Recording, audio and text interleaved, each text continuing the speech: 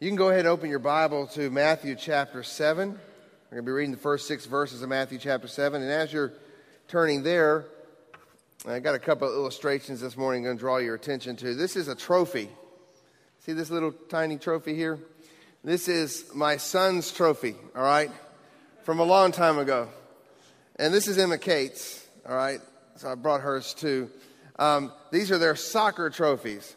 It says Team Fusion Under 6, Noah Doyle, 2003-2004 season, okay?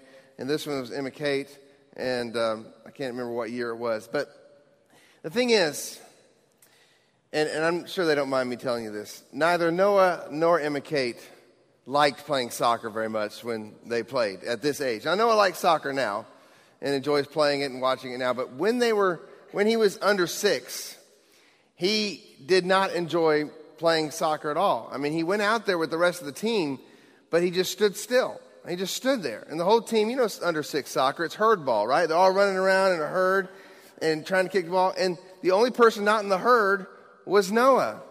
And then, sure enough, when Emma Kate played soccer, same thing. The herd's there, and they're just standing there, you know, watching. And the ball would come to their feet if it ever came, and would stop right there, and then they just stare at the ball, and then the herd would come. And next thing you know, I was hoping they didn't get hurt when the herd came.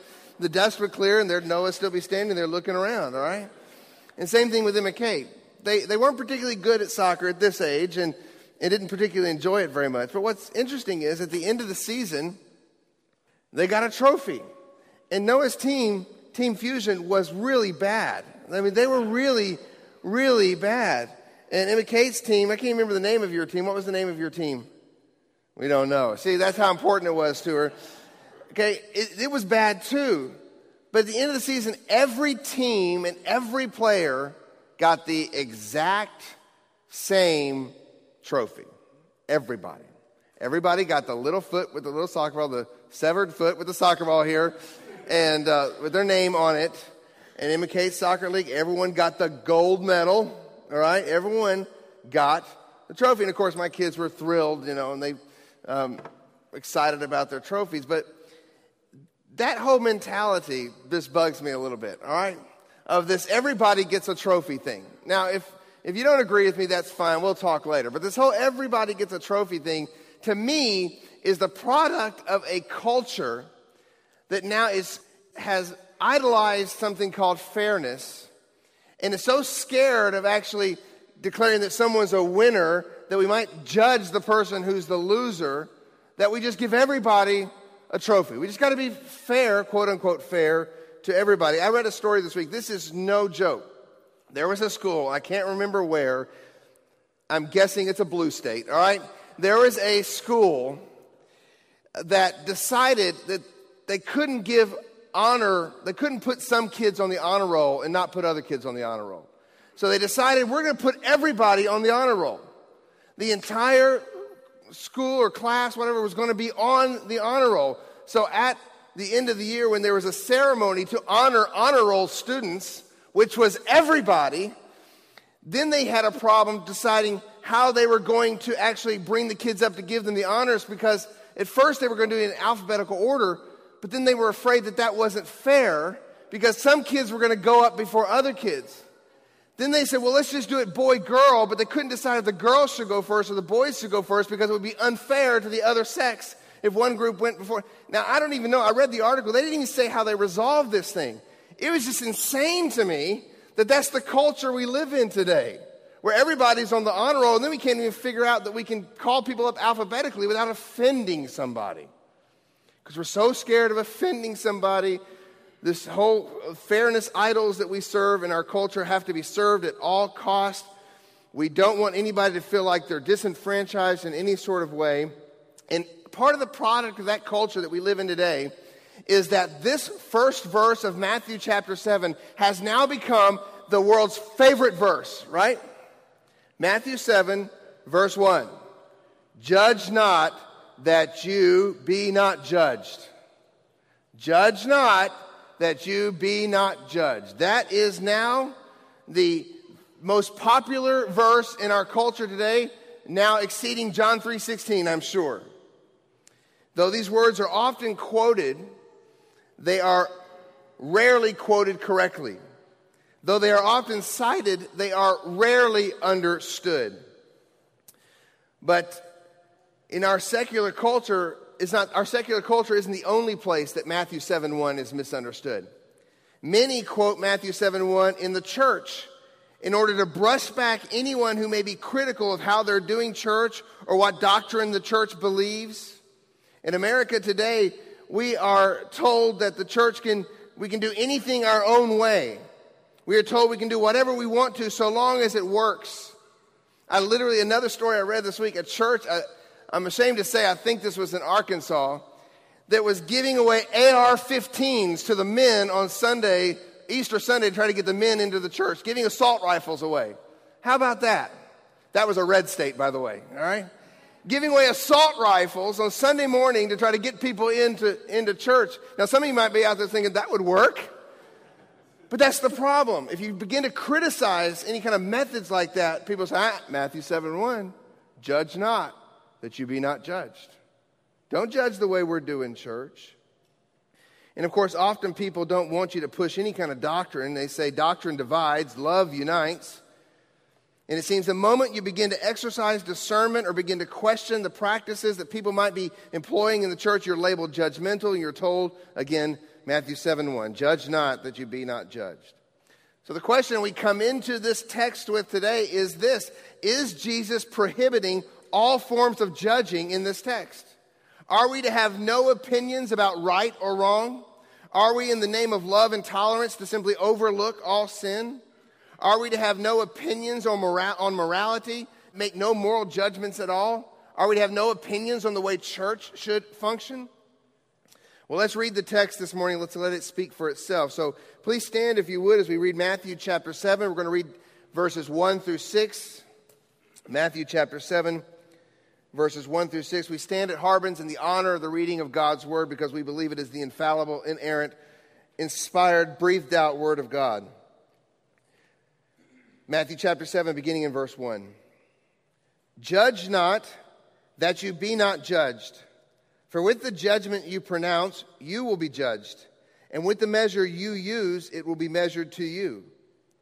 Why do you see the speck that is in your brother's eye, but do not notice the log that is in your own eye?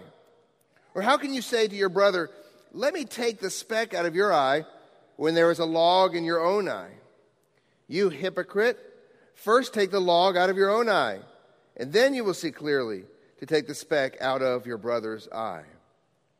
Do not give dogs what is holy, and do not throw your pearls before pigs, lest they trample them underfoot and turn and attack you.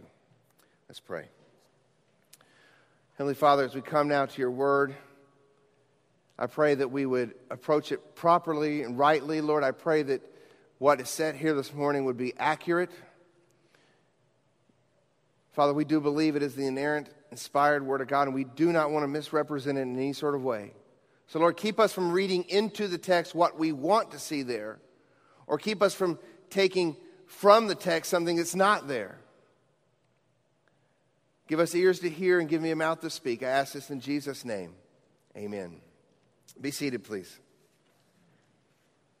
As we come to chapter 7 of Matthew, we are wading through the last segments of the Sermon on the Mount. Of course, we are in the Sermon on the Mount as part of our series that's taking us chronologically through the earthly life and ministry of Jesus, and this series is called Seeing and Savoring Jesus Christ.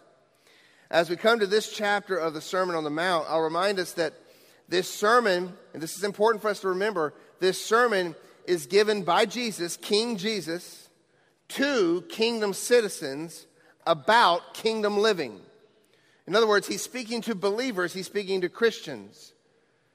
And Jesus expects his kingdom people to be distinct from the world. And we've seen that throughout the sermon. He expects his kingdom citizens to be different, to be distinct from the world. We're to have different traits than the world. We're to have a different type of righteousness than the world. We are to seek a different treasure than the world seeks, as we looked at the last couple of weeks. And there's supposed to be a marked difference in our relationships. Our relationships in the kingdom should be different than those out in the world. And that's important to understand that context of where we have this verse that tells us to judge not. It's in the context of Jesus now entering a segment of the Sermon on the Mount where he's going to talk to us about how we relate to one another. So it's very important when we come to a verse like Matthew 7 that we do not strip it from its context. We have to ask ourselves, what did Jesus mean? Not what do I want it to mean or what I think it means, but what did our Lord mean to mean? What does he mean? What is Jesus saying when he tells us to judge not? Now, I've already mentioned in the introductory portion of the sermon today that the prevailing thought concerning this verse in the public discourse today is that this tells us we can't have any sort of moral opinions, definitely not negative moral opinions about anything or anyone. I read this week that there was a summit on world religions many years ago, and a religious leader stood up during that summit on world religions, and this is what this religious leader said. He said, "We accept all religions to be true, and it is a sin to call a man a sinner." Did you catch that last one? It is a sin to call a man a sinner. Now that's the climate of our culture today in a nutshell. If we make any moral judgment at all, we're sinning. Of course, that logic is pretty self-defeating, isn't it? By telling us we're sinning, by calling people sinners, he is therefore calling us a sinner, and therefore he's sinning, and it just goes in circles and circles and circles, right? People say, "Do not call me a sinner. How dare you say that I'm a sinner?" People say that you are wrong to tell me that what I'm doing is morally wrong. And that, like I said, this logic is so obviously self-defeating. To tell me it's wrong to tell you, to tell me it's wrong to tell you what you're doing is morally wrong is you making a moral judgment about me. So is Jesus saying in this text that we are not to make any sort of moral judgments about people or things or society or anything else? Is he saying that we can't have any moral opinions? Well, no. Matter of fact, we'll see clearly even in this text where we are told to judge not, that we are also supposed to make sound moral judgments. Matter of fact, there's some places in the New Testament, and we'll get to some of those this morning, that tell us to judge, that we are supposed to judge. So that brings me to the first point for the sermon this morning. And the first thing we have to do when we come to this text is that we must see the difference between moral judgments and judgmentalism. We must see the difference between moral judgments and judgmentalism. Verse 1 says, "Judge not." Now, the first thing for us to do this morning is to consider this word judge. This word that he uses in the Greek is the Greek word krino, and it is a word which has a wide semantic range, or to put it another way, it has a wide range of application. The word itself means to separate or to make a distinction between two things. So it's kind of like this. I have 5 apples, and I notice that one of the apples is bad, and I separate it from the other apples. I am judging that apple by separating it from the bunch. The word is used in the New Testament in a variety of different settings with a variety of different applications. If you just do a quick word study on this in the New Testament, you can find that the word judge can mean to discern. It can mean to decide between two opinions. It can mean to carefully consider something. It can mean to resolve to do something. It's used in legal context to litigate, to govern. It's used to refer to condemning something, and it's also used in reference to unfair judgmentalism. So how do we know what Jesus means here? Well, the context is always key. I contend that Jesus is using the word judge here to prohibit a censorious, hypocritical type of judgmentalism. Moral judgment, on the other hand, must be part of our life as believers. We are called to be holy as our Father is holy, and thus we are called to discern between what is right and what is wrong, and we are even called to make moral judgments when dealing with other people, specifically with believers, which we'll talk about a little bit later. But judgmentalism, on the other hand, has no place in the life of a believer. Judgmentalism is the fruit of a critical spirit that results from a prideful sense of moral superiority. The Puritans called, and I mentioned this earlier, a censorious spirit. A spirit that's critical, condemning, fault-finding, harsh, and merciless. And judgmentalism is dangerous. But moral judgment is necessary for God's people and God's church. Judgmentalism, on the other hand, can be devastating to God's people and God's church. And sometimes it's hard to discern between the two. When are we merely exercising good moral judgment, and when are we crossing over into judgmentalism? The key is the attitude of our heart and the aim of what we're doing. Are we in the Spirit acting Christ-like, or are we merely out of carnal pride acting like other men? Are we aiming for the glory of God, or are we aiming for our own glory? One springs from our sinful joy in seeing the faults of others, and it's driven by pride. But the other springs from a holy discontent when we see faults in our brothers, and is driven by love. So it's judgmentalism and moral judgment. They're two different things. And the scriptures make it clear that we are to avoid the first and we are to seek the second. John Calvin says on this text here, commenting on this text, says that these words of Christ do not contain an absolute prohibition from judging, but are intended to cure a disease which appears to be natural to us all. We see how all flatter themselves, and every man passes a severe censure on others. This vice is attended by some strange enjoyment, for there is hardly any person who is not tickled with the desire of inquiring into other persons' faults. All acknowledge indeed that it is an intolerable evil that those who overlook their own vices are so inveterate against their brethren. So Calvin speaks here of it being we're tickled with desire to see faults in others. I felt it this week, right? I got in the mail. The mail comes in, and I see a little piece of mail there, and it's clearly something from the bank. And what it looks like is one of those little bank cards that tells you that you've either overdrawn or something like that. At first, I start freaking out, because it says Bank of America and everything. And then I realize it's my neighbor's. It's got his address on it. And every bit of me wanted to say, I just accidentally opened this up because I want to see how in trouble you are, There's something about us that wants to know they're worse than I am. That's that sinful nature in us. We want to know the dirt on everybody else.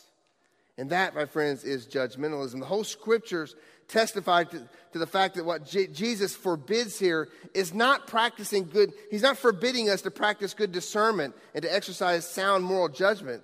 We have to do that. We have to make moral judgments. He's prohibiting us from having a judgmentalism that is built on our pride and our desire to flatter ourselves.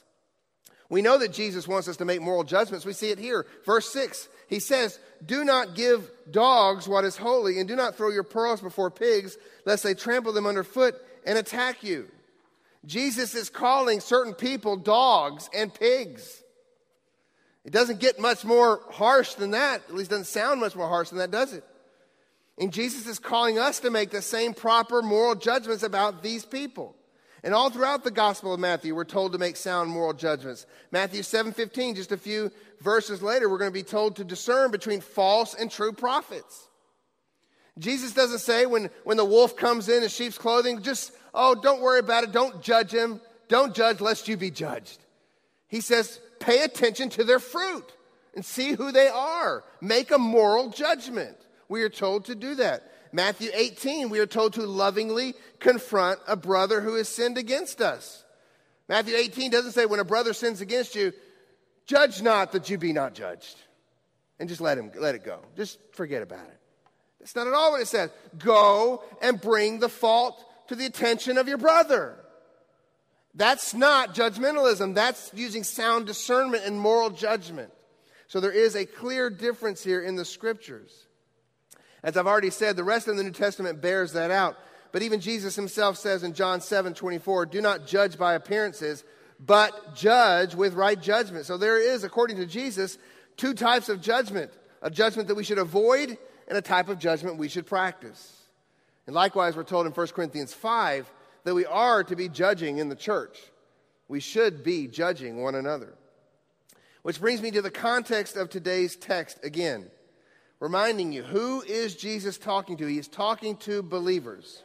And who is he talking about us judging here in verse 3? He says, "Why do you see the speck that is in" what? "Your brother's eye." We are to exercise good moral judgment in the church. helping each other see and deal with our sin, but we are to do so without a hypocritical, hypercritical, fault-finding spirit. Paul condemns that type of spirit as well in Romans 14. Now, you remember Romans 14 is dealing with our Christian liberties, and he says at the end of Romans 14, "Why do you pass judgment on your brother? Or you, why do you despise your brother? For we will all stand before the judgment seat of God, for it is written, 'As I live, says the Lord, every knee shall bow to me, and every tongue shall confess to God.' So then, each of us will give an account of himself to God. Therefore, let us not pass judgment on one another any longer, but rather decide never to put a stumbling block or hindrance in the way of a brother." So the scriptures clearly teach two different types of judgment that's going on. We are clearly told that we are to confront one another in the church about our sin, and that is using good discernment and moral judgment. But we are not to have this judgmentalism that Paul forbids here in Romans 14 that tears people down. And we see these two types of judgment in the church, and we see them all the time. One's to be avoided and one is to be exercised. One is born out of hypocrisy, but the other is born out of humility. You say, okay, well, that's the church, but what about people outside the church? Obviously, we're not supposed to be hypocritically judgmental inside or outside the church. Romans 2 makes that clear. But are we not to exercise good moral judgment outside the church, to discern between what's holy and what's profane, and to stand on what's true? Absolutely.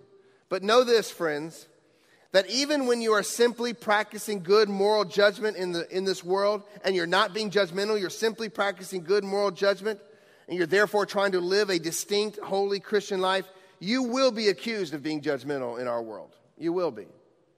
You will be. As I've said, the prevailing wind in our culture today is something like this: who are you to say what I am doing is wrong? Have you ever heard this? It's wrong for you, but it may not be wrong for me. Isn't it interesting that morality is a moving target in our culture? Okay, our culture is terribly inconsistent. When you hear our culture today claim or quote Jesus' words and say, "Judge not that you be not judged," what is that usually in reference to in our culture today? It's usually in reference to sexuality, to be honest with you. That is the issue in our culture today. Usually it's some sexual sin. In our day, the alphabet soup of moral confusion has people saying, well, you can't judge any of that. But when was the last time you heard someone say, judge not that you be not judged about a murderer or about a child molester? Oh, judge not that you be not judged. Or Ray Rice punching his girlfriend. Or a cop shooting an unarmed man. Our culture is very selective in its invoking of judge not that you be not judged. Ready to string up the police officer and make a quick judgment that shot the young man over in Ferguson before even the court goes along its course. We're quick to make judgments when we want to, but then we tell people to back off when we don't want to. That's the culture today that we live in. People make moral judgments, though, all the time. People make moral judgments, if they'll simply be honest, they make moral judgments when you go out and you drive your car and you decide, am I going to obey that green light and that red light or not? You are making a moral judgment. People make moral judgments when they choose where to put their money in the bank. People make moral judgments when they decide to watch sports and a call doesn't go their way, right? The referee makes the wrong call. You're making a moral judgment pretty quickly there, aren't you? People make moral judgments when they decide who can or cannot date their daughter. I'm going to judge that fella before he gets even close to my daughter. Amen. It's impossible to be free from making moral judgments. We do it every day, all the time. So Christians, we make our moral judgments by standing on this book, unashamedly. But we are called to make wise moral judgments by standing on the infallible Word of God and being careful not to let our moral judgments become judgmentalism. But even if you stand on God's Word, the world will call you arrogant. It will call you judgmental, even if you're not being so. So we must stand, but we must do so in such a way that the world has no legitimate ground to call us judgmental. We should stand on God's Word in such a way that the world has no legitimate ground to call us judgmental. We should Be like 1 Peter 3:13 tells us to be. Now who is there to harm you if you are zealous for what is good? But even if you should suffer for righteousness' sake, you will be blessed. Have no fear of them, nor be troubled. But in your hearts honor Christ the Lord as holy, always being prepared to make a defense to anyone who asks you for a reason for the hope that is in you. Listen to this. Yet do it with gentleness and respect, having a good conscience, so that when you are slandered, those who revile your good behavior in Christ may be put to shame. If you uncompromisingly stand on God's absolute law, people will call you judgmental no matter what you do. However, we must strive to keep our conduct among the Gentiles honorable, according to 1 Peter 2, so that when they speak against us as evildoers, they may see our good deeds and glorify God on the day of visitation. So we have to use great care, because it's easy to cross over into self-righteous judgmentalism, especially if you get in an argument with someone and you begin to be more concerned about your glory instead of God's glory. We shift into self-righteousness. And that's only one danger of judgmentalism. I want us to see some other dangers of judgmentalism this morning. So our second point is simply this. We must see the danger of judgmentalism. Jesus wants us to understand there's no place for judgmentalism in his people. Remember, Jesus is speaking to Christians. Essentially, with these words, Jesus is saying that judgmentalism and kingdom citizenship do not go together. Let's look at verse 1 and 2 again. Judge not, that you be not judged. For with the judgment you pronounce, you will be judged, and with the measure you use, it will be measured to you. Now, many people try to draw a parallel between this passage I just read and Matthew 7:12, which is the golden rule, which says this: whatever you wish that others would do to you, do also to them. But this is not talking about judging others rightly so that they won't judge us. That's not at all what this verses 1 and 2 are about. The reciprocal judgment here that Jesus mentions isn't man's judgment, but God's. That's why there's great danger in judgmentalism. The better parallel for these verses is Matthew 5, verse 7. Blessed are the merciful, for they shall receive mercy. Or Matthew 6:14. For if you forgive their trespasses, your heavenly Father will also forgive you. But if you do not forgive others' trespasses, neither will your Father forgive your trespasses. In other words, if we have a condemning, judgmental heart, we may not be saved. We may still be under condemnation ourselves. We may not be able to expect any mercy on Judgment Day. Friends, let us recall that Jesus has just warned us in chapter 6 about hypocrisy and false righteousness that merely aims to be seen by others. And later in this chapter, chapter 7, Jesus will warn his listeners that there's going to be many who claim to be disciples but will be shown to be false converts. Verse 20, thus you will recognize them by their fruits. Not everyone who says to me, Lord, Lord, will enter the kingdom of heaven, but the one who does the will of my Father who is in heaven. So in this text here, we got to remember the context. Jesus is giving us a warning. If you have a judgmental spirit, a critical, condemning spirit, you got to be careful, because that's not consistent with kingdom citizenship. It's not consistent with what it's like to be a child of God. Judgmentalism should have no place in the people of God. James chapter 4, verse 11. And James, by the way, I know I've mentioned this, the book of James, it parallels the Sermon on the Mount in many, many ways. James chapter 4, verse 11 says, do not speak evil against one another, brothers. The one who speaks against a brother or judges his brother, now we're speaking about brothers here, speaks evil against the law and judges the law. But if you judge the law, you are not a doer of the law, but a judge. There is only one lawgiver and judge, he who is able to save and destroy. But who are you to judge your neighbor? When you enter into the role that only belongs to God and you think you can peer into your neighbor's heart and pronounce some sort of judgment upon them in a critical, condemning spirit, friends, you are in a dangerous place. You're taking on a role that is not yours. To enter into judgmentalism, which again is a critical, condemning, fault-finding, prideful sense of moral superiority, is to foolishly put oneself in the place of God. It is idolatry. It is deadly dangerous. Paul, in the very letter where he tells us to judge other believers, 1 Corinthians, he tells us to practice moral judgment for the sake of the purity of the church, he also condemns, in the same letter, he condemns petty, self-serving judgmentalism that was plaguing the Corinthian church. 1 Corinthians 4, verse 5, do not pronounce judgment before the time, before the Lord comes, who will bring to light the things now hidden in darkness and will disclose the purposes of the heart. Don't try to be God. So we've got to understand these two different types of judgment. In 1 Corinthians, one chapter to the next chapter, you have being told not to judge, and then we're told to judge. Because there's two different aspects of judging here. One we are to avoid, and one we are to carefully practice. F.B. Meyer once said that when we see a brother or sister in sin, there are two things we do not know. First, we do not know how hard he or she has tried not to sin. And second, we do not know the power or the forces that assailed him or her. We also do not know what we would have done in the same circumstances. In other words, in a nutshell, when you see your brother or sister sinning, you want to help them through that. But you don't want to become judgmentalist because you don't know the spiritual warfare they're going through. You don't know the battles that are in their life. Their battles may be different than your battles. And so we have to be very careful even when we use proper judgment in the church.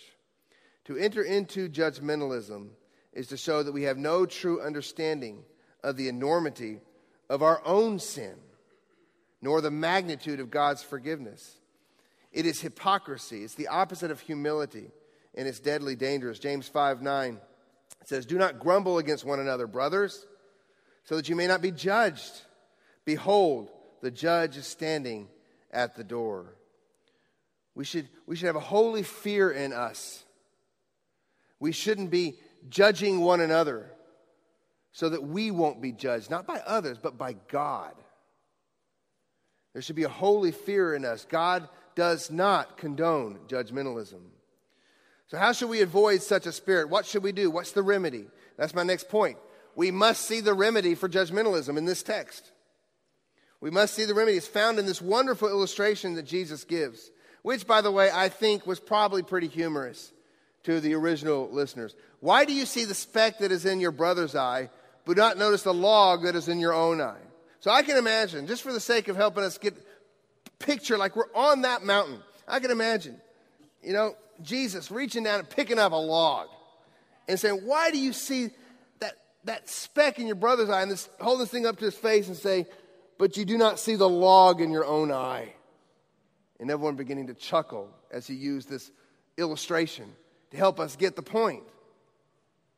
And in that point, in this whole discussion of a log and a speck, we see the remedy for judgmentalism. The remedy for judgmentalism is this: humble self-awareness and self-examination. Humble self-awareness and self-examination. Self-awareness meaning we are aware of our own deep sinfulness. That's what I mean by self-awareness. We are aware of our own deep sinfulness. And self-examination meaning we are continually searching our heart to root out lingering effects of sin. So, self-awareness, I know how sinful I am. And self-examination, I know how much sin continues to linger in me. Now notice the text does not say, the text does not say that there is no speck in your brother's eye. It doesn't say that. Okay? Nor does it say that we're not to take the speck out of our brother's eye. In other words, moral judgment is assumed. In this whole discussion of specks and logs, moral judgment is assumed in the church. You're going to notice specks in brothers' eyes. And you should help get specks out of brothers' eyes. So moral judgment is assumed, but judgmentalism is prohibited. The key is to not allow the moral judgment to become judgmentalism, and the key to that is to be humbly self-aware and be always self-examining. The reason that judgmentalism is so incompatible with true faith is that true faith is born out of a true conviction of our own deep depravity. If we truly seen our own sin, friends, let me say this as loudly as I can. If we have truly seen our own sin, then we will be merciful. We will be patient. We will be kind. We will be gentle. For so our Father was with us when He drew us to Himself. Now, speck here, it's a word that literally means a tiny splinter.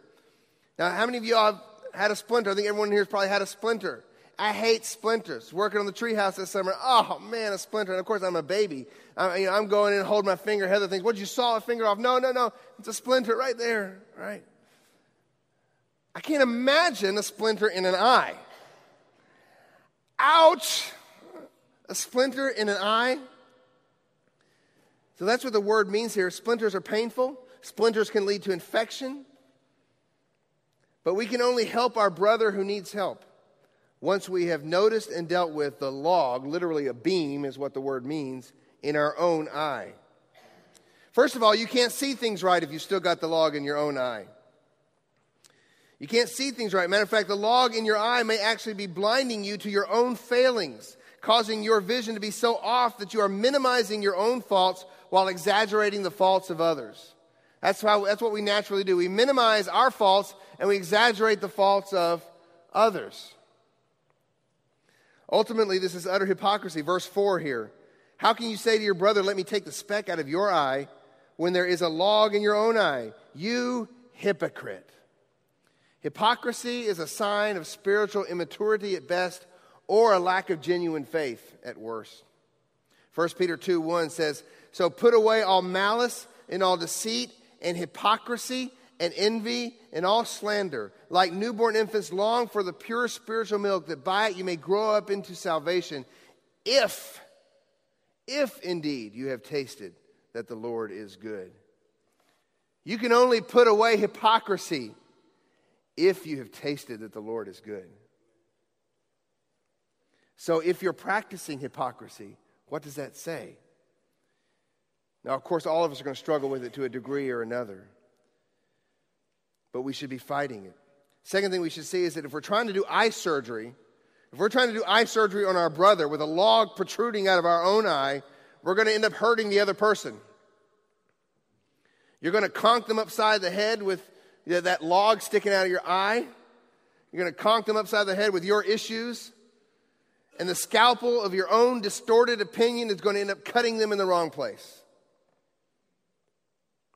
Not seeing our own sin while noticing the sins of others produces a legalistic bent in us that, according to Paul, leads to spiritual cannibalism in the church. Galatians 5:15 says, "But if you bite and devour one another, watch out that you are not consumed by one another." We're walking around here in our hypocrisy with logs in our eyes, taking our scalpel, trying to get other people's specks out of their eyes, and tearing each other apart. And it happens all the time in the church. So we are to practice what James, the brother of our Lord, says in James 2:12. "Speak and so act as those who are to be judged under the law of liberty. For judgment is without mercy to the one who has shown no mercy. Mercy triumphs over judgment." Do you want to be shown mercy at the final judgment? Then you must, by nature of your new heart, be a person who shows mercy. And if we are merciful people, then we'll be in position to practice the right type of judging, the moral judgments that leads to health in the church. For we are called to correct one another. Verse 5 says, "First, take the speck out of your own, and take the log out of your own eye, then don't judge your brother. No, then you will see clearly to take the speck out of your brother's eye." Friends, we all need help. We've all got specks in our eyes or logs in our eyes. This means that we're only in position to help our brother deal with his or her sin once we have dealt with our sin. And in comparison to our brother's sin, our sin should seem enormous to us, like a log. We must see the gravity, the utter hideousness, and darkness of our own sin. We must see how it has inhibited our spiritual vision. We must see the pain that it has caused us, others, and the Lord. And only then, when we see our sin, will we repent of our sin, and then we'll be in position to deal with others' sins. Only then will we be gracious and authentic. There's nothing worse than someone coming up with no tact, no grace whatsoever, pointing out sin in your life. Or someone coming out and pointing out sin in your life and they're not authentic. They don't really care about you. They just want you to know that they know more about what's right than you do. No authenticity there. But there will be authenticity if we truly examine ourselves and repent of our own sin. Only then will we be humbled and thus correct our brothers and sisters with gentleness. Galatians 6:1. You guys know this text. It says, brothers, if anyone is caught in any transgression, you who are spiritual should not judge. Right? No. You who are spiritual should restore him in a spirit of gentleness. Keep watch on yourself, lest you too be tempted. Bear one another's burdens, and so fulfill the law of Christ. For if anyone thinks he is something when he is nothing, he deceives himself.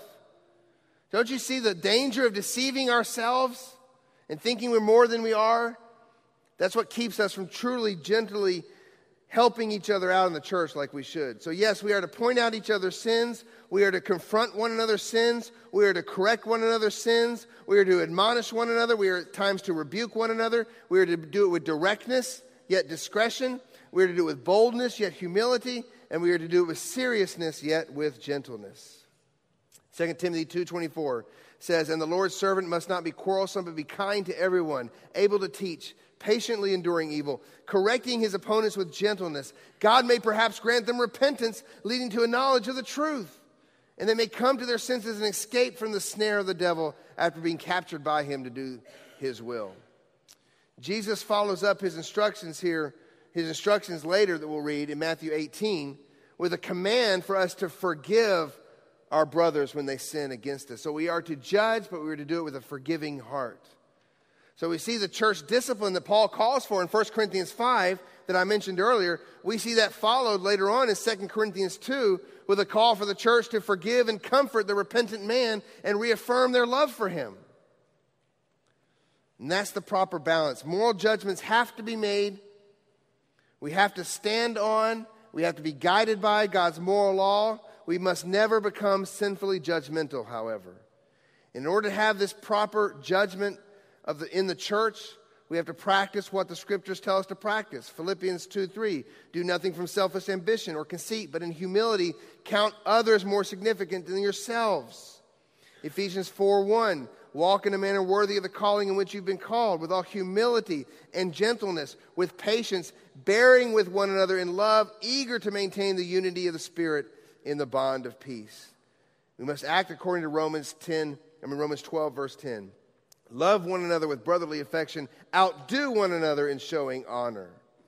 So through careful self-examination, recognition of our own sin, and repentance from our own sin, our heart is softened, and so are our words, and our motives are turned in the right direction. As we desire the glory of God, we desire the good of our brothers, we desire the church to be healthy, and we deal with sin in the proper way. Then we'll be ready to exercise proper moral judgment in the church. And we must see that moral judgments must happen in the church and even must happen in our world. And the last point is simply this. We must see the necessity of good moral judgment. So first of all, we must see there's a difference. We must see the danger of judgmentalism. We must see the remedy of judgmentalism. And now we need to see the necessity of good moral judgment. So real quickly here to close on this. We come to the last verse. It says, do not give dogs what is holy, and do not throw your pearls before pigs, lest they trample them underfoot and turn to attack you. Now, at first glance, this is a seemingly out-of-place statement by Jesus. What on earth do pigs and dogs and pearls and that kind of stuff have to do with judging? Well, first, the obvious. As we said earlier, Jesus is calling on us to make moral judgments here, to practice discernment. There are dogs and there are pigs. Jesus is not talking about literal dogs and pigs, but he's talking about people. Dogs and pigs were the most despised animals, the most holy, unclean animals in Jesus' day. And Jesus says that some people in the world are dogs and pigs. Matter of fact, we all were dogs and pigs before being saved. But Jesus is specifically here referring to people who continually reject God's word and thus profane the things of God. These are people who call evil good and good evil. Jesus is commanding his children in today's text to be careful not to give God's holy and valuable things to those who trample them underfoot.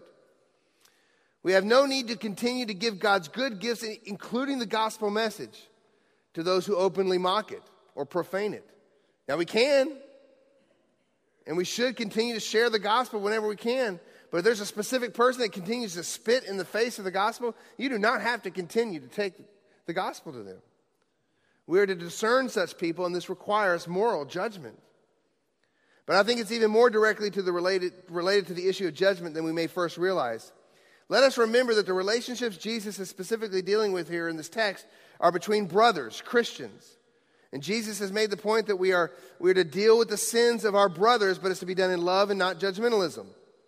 So now, if you try to point out the sin of an unbeliever in the same way you point out the sin of a brother, you're going to be called a fool. Even if you try to do it in a non-judgmental way, you will be maligned, for they cannot hear the truth. I can go to a Brother Anthony here, and say, Anthony, I see this sin in your life, and we can deal with it because we're brothers. But if I go to an unbeliever and say the exact same thing, he'll call me a fool and he'll reject me. It's like taking pearls to pigs. It's foolishness. 1 Corinthians 2:12 says, the natural person does not accept the things of the Spirit of God, for they are folly to him. He is not able to understand them because they are spiritually discerned. And since these things can only be spiritually discerned, if we try to judge the world in the same way we're called to judge in the church, we'll discover that the world will turn around and attack us. The image here is of pigs that you're giving them food, and when they realize you're not throwing corn kernels at them, and instead they've been given indigestible pearls, they turn and they tear you apart. You see, pigs are incapable of seeing or appreciating the value of pearls. They prefer garbage. Unregenerate people prefer garbage. And so we have to be careful. Even when we're trying to point out sin to people in the world, they can't receive it. So we stand on the word, unapologetically, unashamedly. But our job is not to judge the world. 1 Corinthians 5 makes this point. 1 Corinthians 5, verse 9, this is Paul as he's telling them to judge a sexually immoral person in the church. He said, I wrote my letter to you not to associate with sexually immoral people. Not at all meaning the sexually immoral of this world or the greedy or swindlers or idolaters, since then you'd need to go out of the world. But now I am writing to you not to associate with people who bear the name of brother if he is guilty of sexual immorality or greed, or is an idolater, reviler, drunkard, or swindler. Not even to eat with such a one. For what have I to do with judging outsiders? Is it not those inside the church whom you are to judge? God judges those outside. Purge the evil person from among you. Let me just put it in real practical here. You know, Peter goes out and preaches the gospel in Athens, and many, not most, maybe 95% of the people that he preaches to are unbelievers. And he preaches and teaches the word, and sometimes some of those people do malign and certainly make fun of Peter and the other preachers that are out there. But you know what? Peter just preaches the word to these people and lets them react as the Lord moves, whether the Spirit moves on them or not. But you know the people I think Peter is willing to confront more, and I think rightfully so, are those who come up to him and claim to be a Christian. Who claim to be a Christian and then have an issue with what he's preaching or teaching. If you claim to be a brother, well, all right, then let's have at it. Let's talk about these things, because if you're really a brother, then now my responsibility with you has changed. If you're not a brother, I'll preach the gospel to you. If you want to spit at me, fine, go your way. But if you say you're a brother and you say what I'm preaching to you is wrong or whatever, then let's have it out. Because the relationships in the church should be different than relationships outside the church.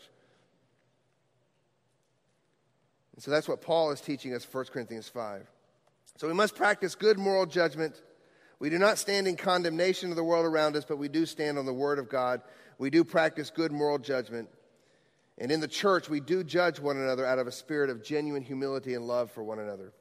So just let's conclude. We're going to conclude with the Lord's Supper this morning. This is how we're going to conclude the service. We're going to have our Lord's Supper. So believer, as we come to the table this morning, let us practice self-awareness and self-examination. You are told in that same book of 1 Corinthians, because 1 Corinthians was a messed up church, you are told, commanded to examine yourself before you come to this table. And you want to deal with judgmentalism in your life? It calls for serious self-examination and serious self-awareness of our own sinfulness. Are we aware of the depths of our own sin, Christians?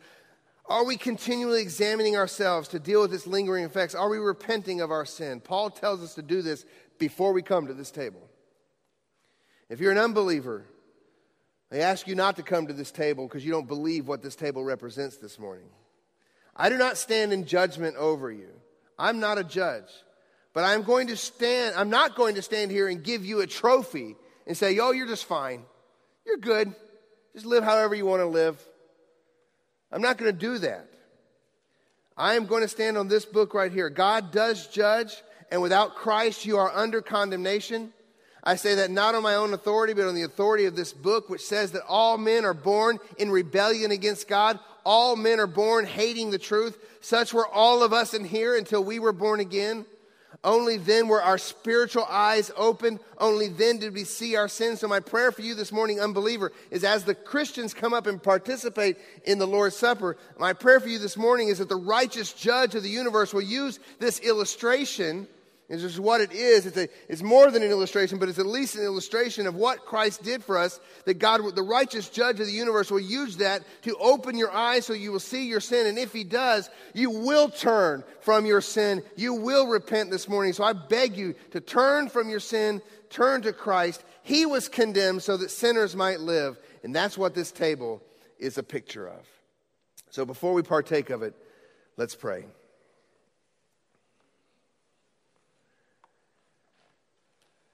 Heavenly Father, this morning as we come to participate in the Lord's Supper, this ordinance that you gave us to observe in the church, we do not do it lightly. We know what the Word says, that there's even physical ramifications for partaking of the Lord's Supper in an unworthy manner. That is very frightening. I don't even know what all that means, Father. All I know is you call us to examine ourselves before we come to the table. So, Lord, that's my prayer for all of us in here this morning, that we confess our sin to you, whatever it might be this morning. That you would give us the ability to detect the log in our eye this morning. God, help me to see the log in my eye. Help all of us to see the logs in our eyes.